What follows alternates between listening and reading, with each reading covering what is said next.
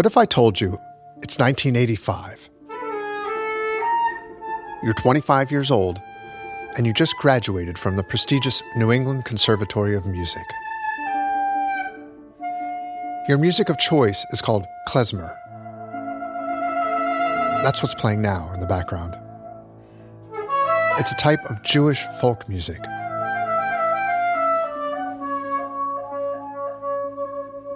You're booking gigs in Boston with your new band, playing this unique brand of music, when one day, someone asks if you'd be willing to take the show on the road.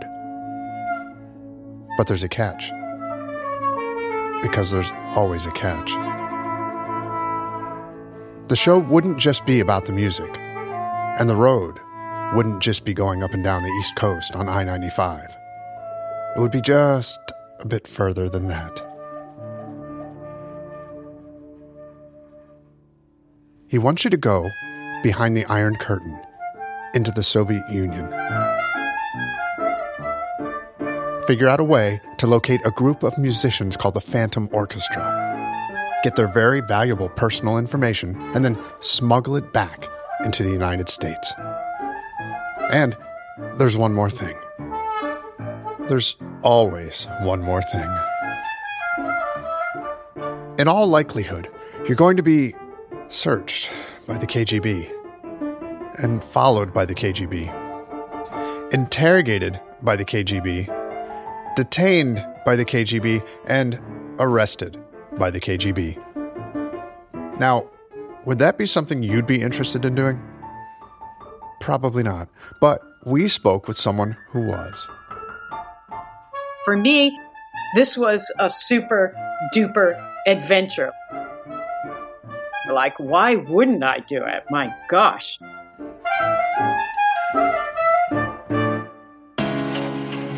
This is DIA Connections. This seemed like such a really incredible adventure and, very spy-like and undercover. And when we went in, didn't understand all of the risks and all of the dangers.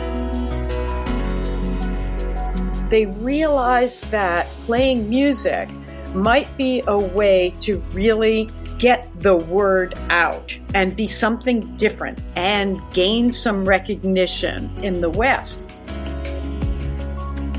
They took us into a back room with 3 very big men, started screaming at us in Russian. That was a moment of real, oh my God, we are in it. Glad you could join us for this episode of DIA Connections. We're calling this one Sax and the Spy.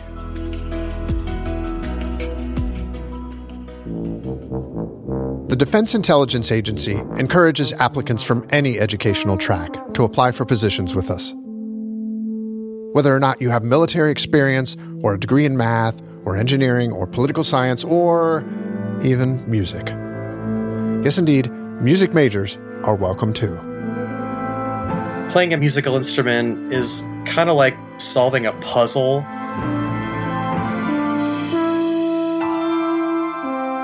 I think that being a musician can help bring a unique approach to solving problems at what I do at DIA. That's Blake Helander. He's a program manager in DIA's Analytic Innovation Office. He has a master's in music performance, and he was a tuba player with the Army Band.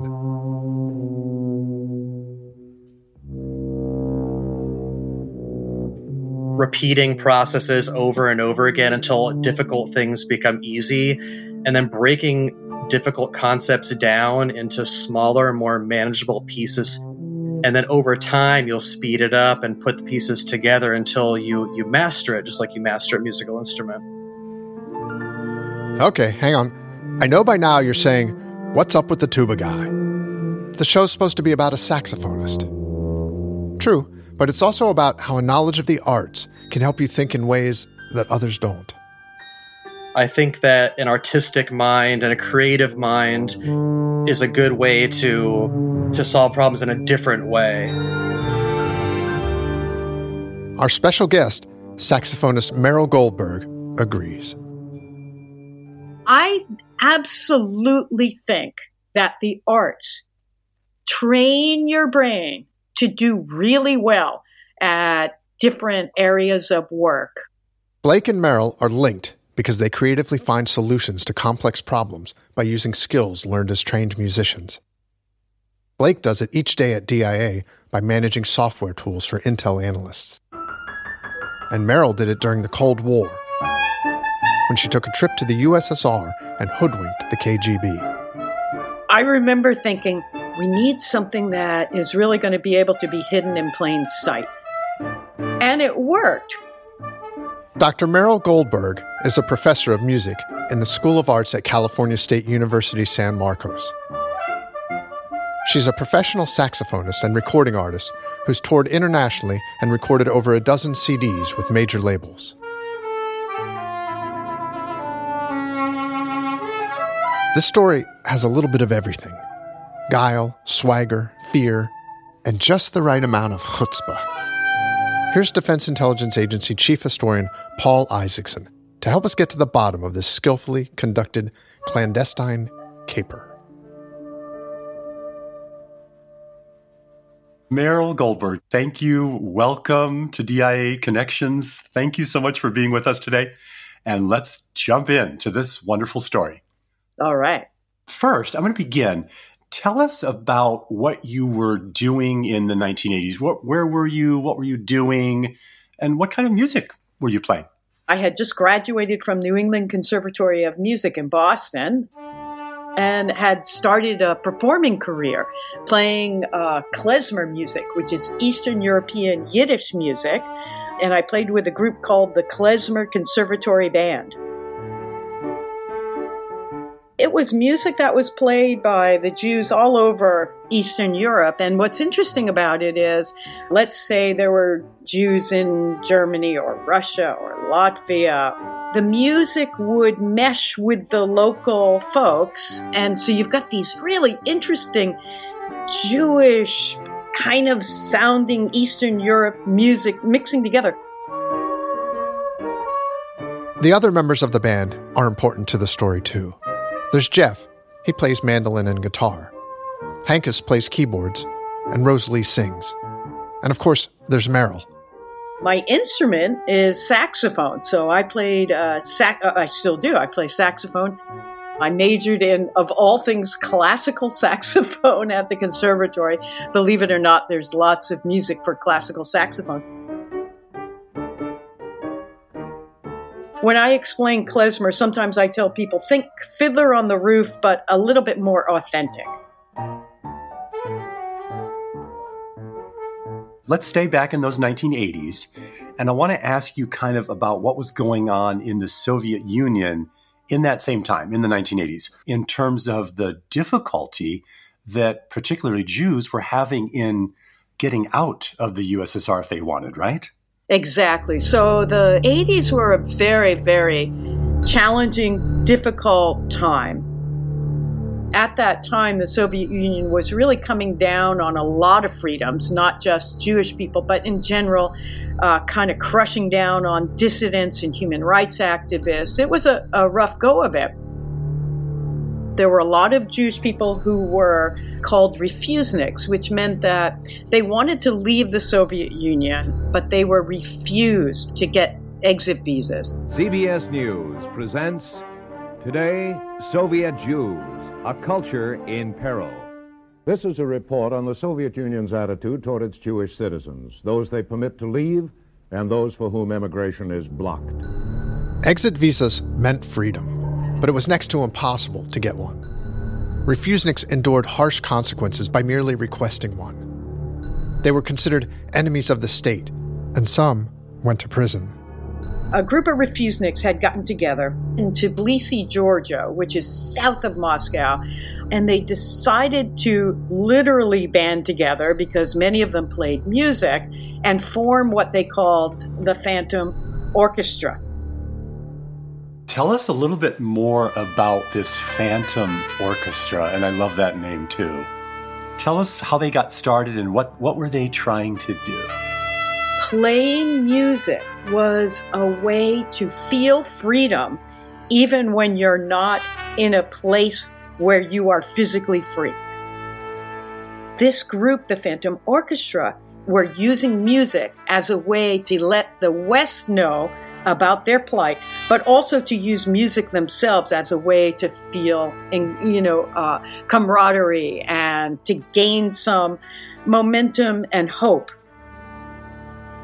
For refuseniks at that time, if people knew about you, you had a much better chance of getting an exit visa.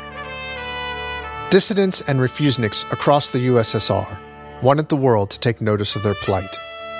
Change could happen if people knew about them. So, when advocacy groups in the West heard stories about refuseniks called the Phantom Orchestra, it was music to their ears. And at some point, some people approached you with this idea to go and support this effort in the Soviet Union. Why you? Why you? Why did they come to you? Yeah, Let's start exactly there. right. Why you? Why me? The people at Action for Soviet Jewry actually had already known the band leader, Henkes Netsky, and approached Henkes first, said, hey, we've got this idea. We've got these people in Tbilisi. Usually we send in doctors, lawyers, engineers, whatever. We were thinking it might be a really incredible thing to send in musicians. So, Merrill, what was your reaction to being asked to do this thing? Cool. I am totally in.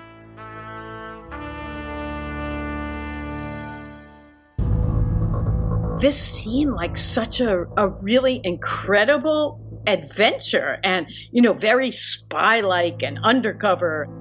It was 1985, and as a result of a string of high-profile espionage arrests by the FBI and its partners, the press dubbed it the Year of the Spy.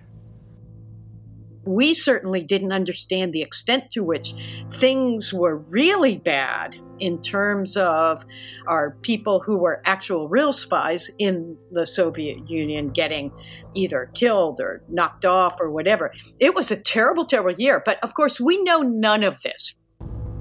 They were not just another band out of Boston. They were 4 klezmer musicians trying to survive a tour in the Soviet bloc under the ruse of a cultural exchange program. But they had a big problem. If Soviet authorities found names or addresses or family relationships and birth dates written down on paper, it would jeopardize the mission and cause harm to themselves and the people they were trying to help. The situation called for improvisation. So what did you do instead to keep them safe? I remember thinking, we need something that is really going to be able to be hidden in plain sight. So we knew we had to code everything. We're musicians, and, they're going to question why we're bringing our instruments anyways. So if it's in music, they won't ever figure it out. So I developed a code that is in music. The note A is the letter A. And then I've got all sorts of other notes that are the alphabet. And then I obscured it by making it look like piano music. So there's a G clef and an F clef, and I've got all sorts of rhythms in there. Actually, if you compared it to like a Schoenberg piano piece, my piece looks like Sesame Street Schoenberg, my music notes. But to anyone looking at it, there's no way on earth you would look at that and think this was coded information. Her sheet music became an encrypted language. Legitimate musical notations meshed with tiny hidden diagrams of names and meeting places. Details that would have been too difficult to memorize. It was a brilliantly coded murky mix of information decipherable only by the conservatory band. But one thing was crystal clear. It was useless if it couldn't pass the eye test at the Moscow airport.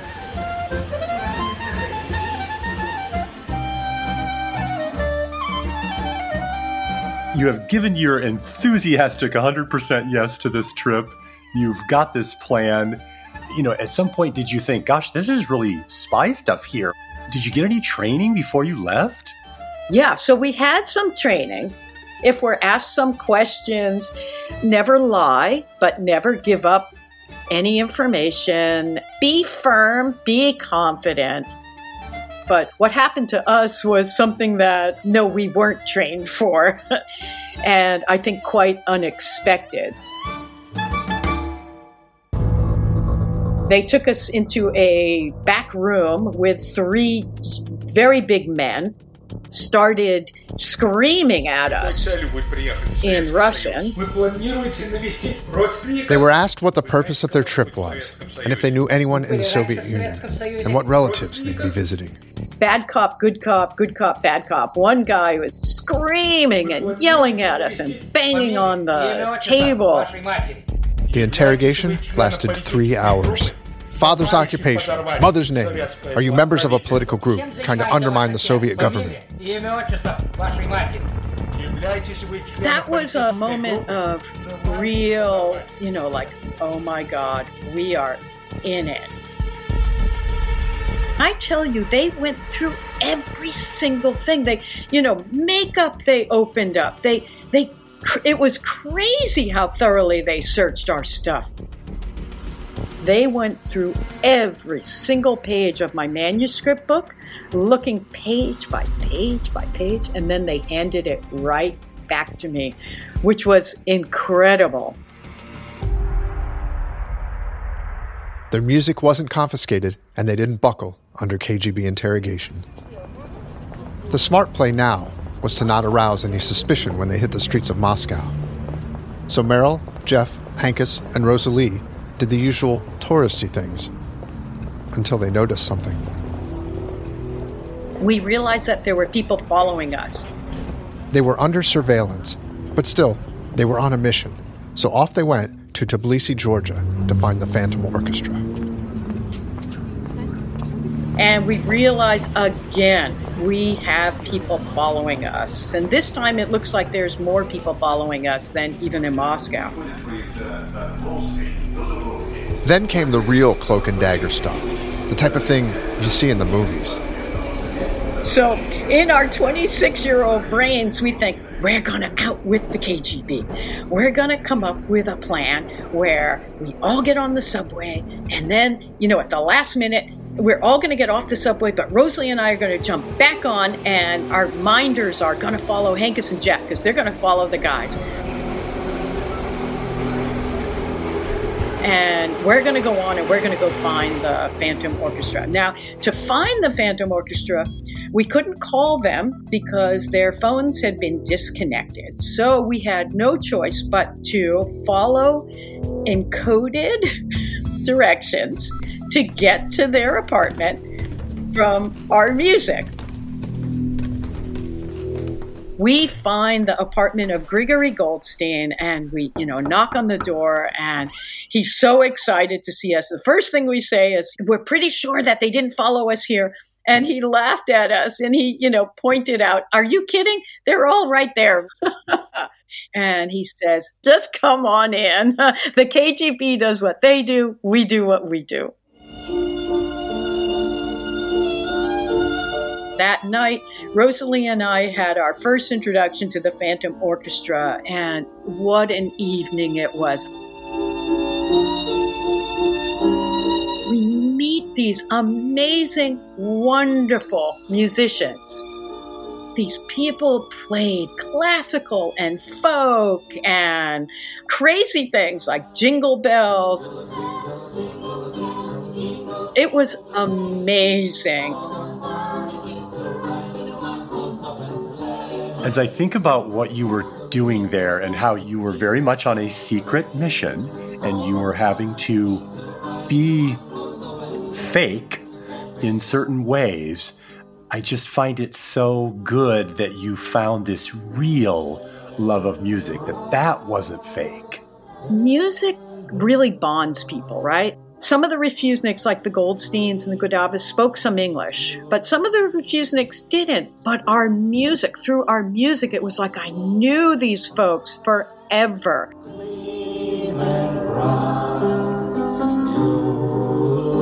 The other thing that is so important and something I learned that I will also take with me for the rest of my life is that when you're playing music, you can be free.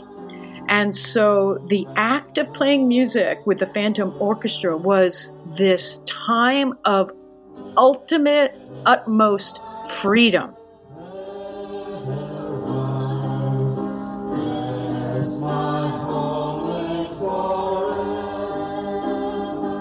Merrill, I understand at one point everyone played and sang a song that you're very familiar with, and that meant a lot to you. Can you tell us about that?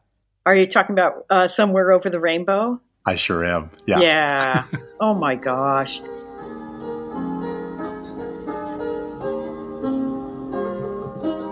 You know, the second night that we played with the Phantom Orchestra, we played for them, they played for us, we all played together, and they started playing Somewhere Over the Rainbow, which was just so poignant.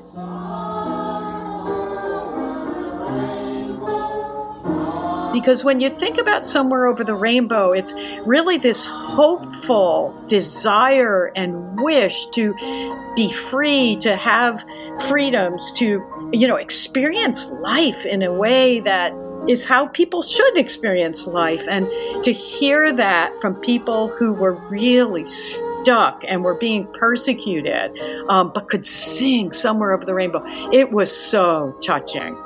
To this day, that tune is something super special to me.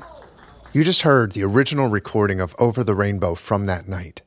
But what we didn't play for you was the introduction by a little boy. He was fully aware that the KGB was listening, and we want to play that for you. It's a bit hard to understand, but what he said was, "And now, my latest song, Over the Rainbow. Hear it well, police." And now, my latest song, Over the Rainbow. Heard it well, please. Let's begin.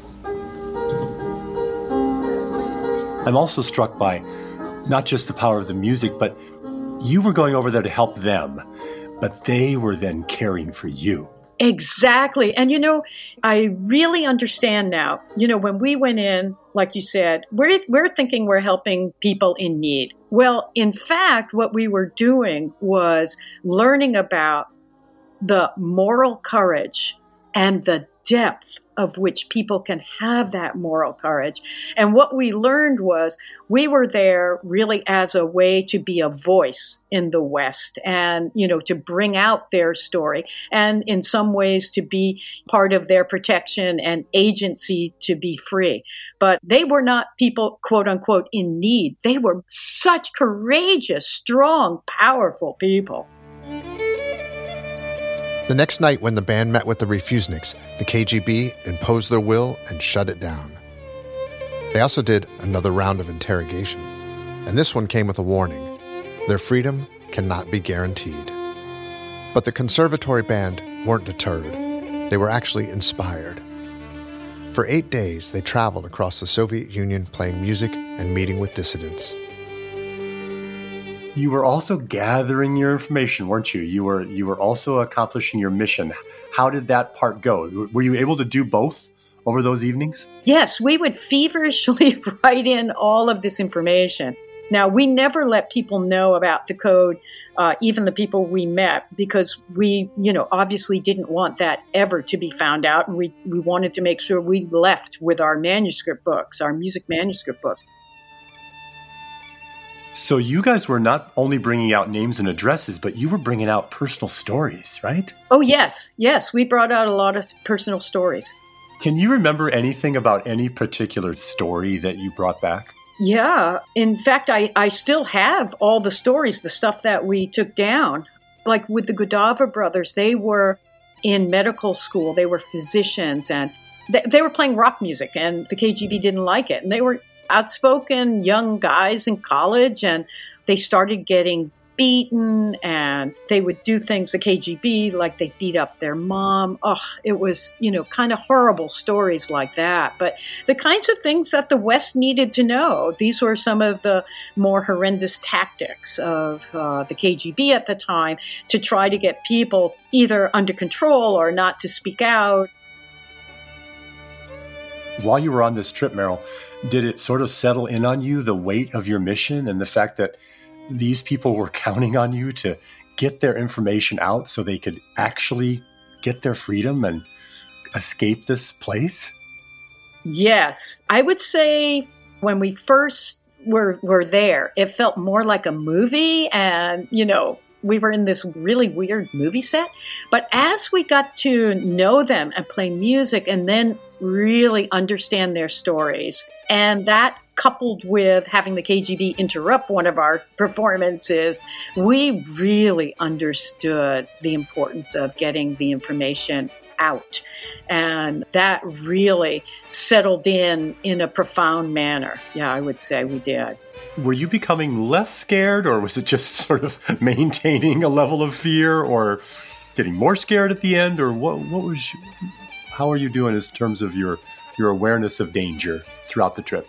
We gained so much courage from the Phantom Orchestra themselves. That second night when we were playing and the KGB interrupted us, Esai Goldstein defied the KGB and started toasting us, being able to leave. And, this defiance in front of the KGB was like, wow, okay, we don't have to be silent. We don't need to sit back. We don't need to be scared.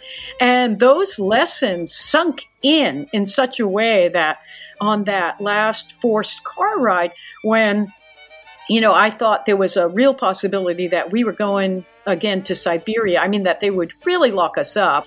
That was when any level of terror I had turned into defiance as well, and to a sense of peaceful, I can handle whatever is going to happen.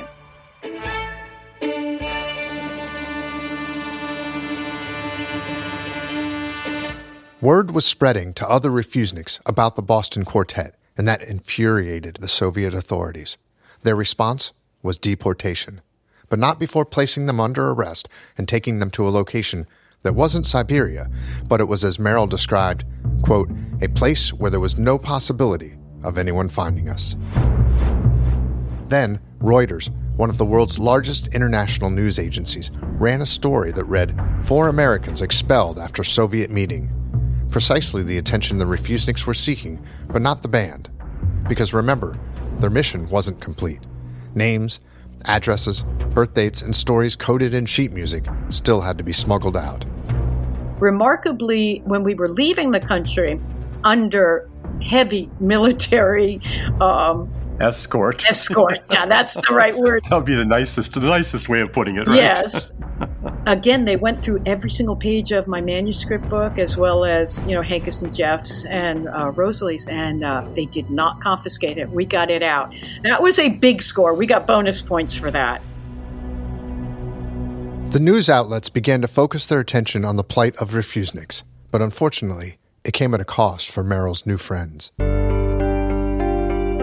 After we left, all of the Phantom Orchestra folks, their houses were searched. Some were arrested. Some were beaten.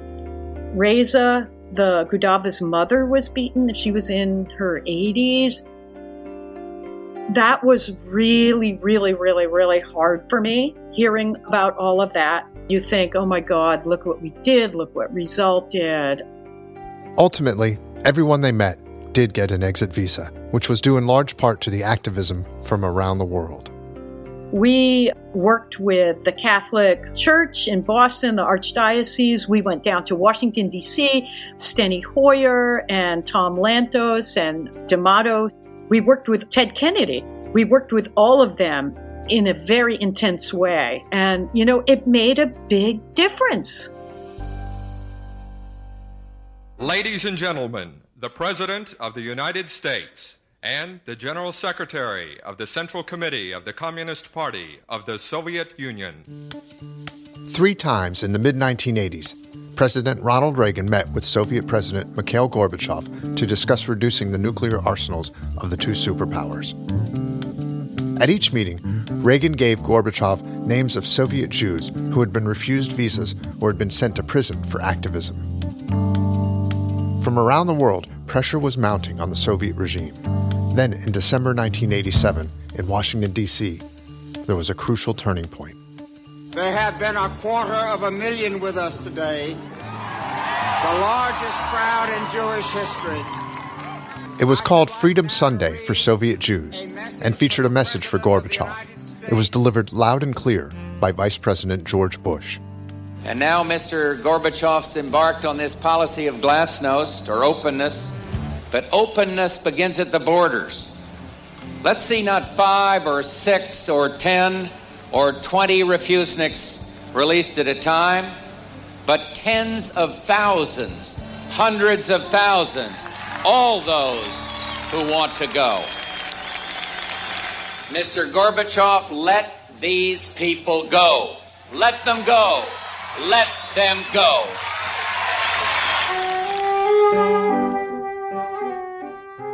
It didn't happen overnight, but eventually emigration restrictions eased and Soviet Jews were allowed to leave in larger numbers.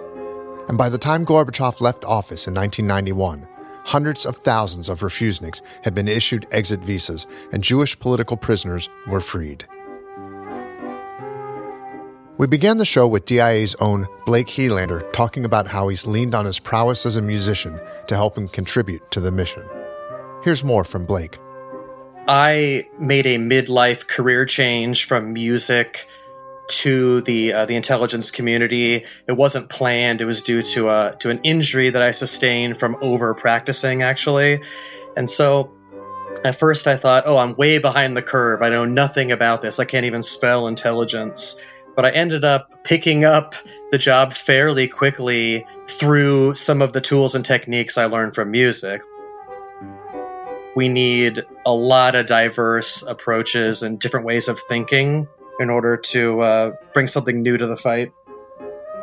That type of diversity of thought is fundamental for a successful career at DIA, just like it was for Merrill on her week-long odyssey behind the Iron Curtain. There's a Hebrew word that epitomizes Merrill's actions many years ago. It's mitzvah. It means a deed performed on the highest level of human kindness. Well done, Merrill, and we're honored to let you put a coda on this episode of DIA Connections with accompaniment from the Phantom Orchestra. The arts really are very powerful. And knowing your why, like in any profession, especially I think in the intelligence profession, is really important. When we went in, we thought our why was really to, help people and support people that were in need. But we found out our why was really about being a voice for human courage, for people who really were remarkable. And Merryl Goldberg, you are also remarkable. Thanks for all that you did for the refuseniks, and thank you for being on DIA Connections. To learn more about the Defense Intelligence Agency, check us out on dia.mil. And don't forget to rate, review, and subscribe to DIA Connections. As always, thanks for listening.